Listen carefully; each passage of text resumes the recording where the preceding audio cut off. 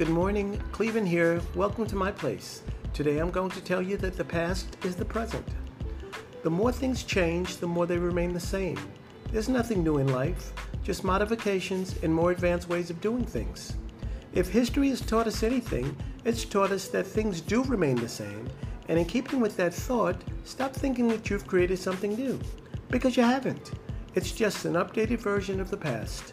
And as always, thank you for tuning in to my place.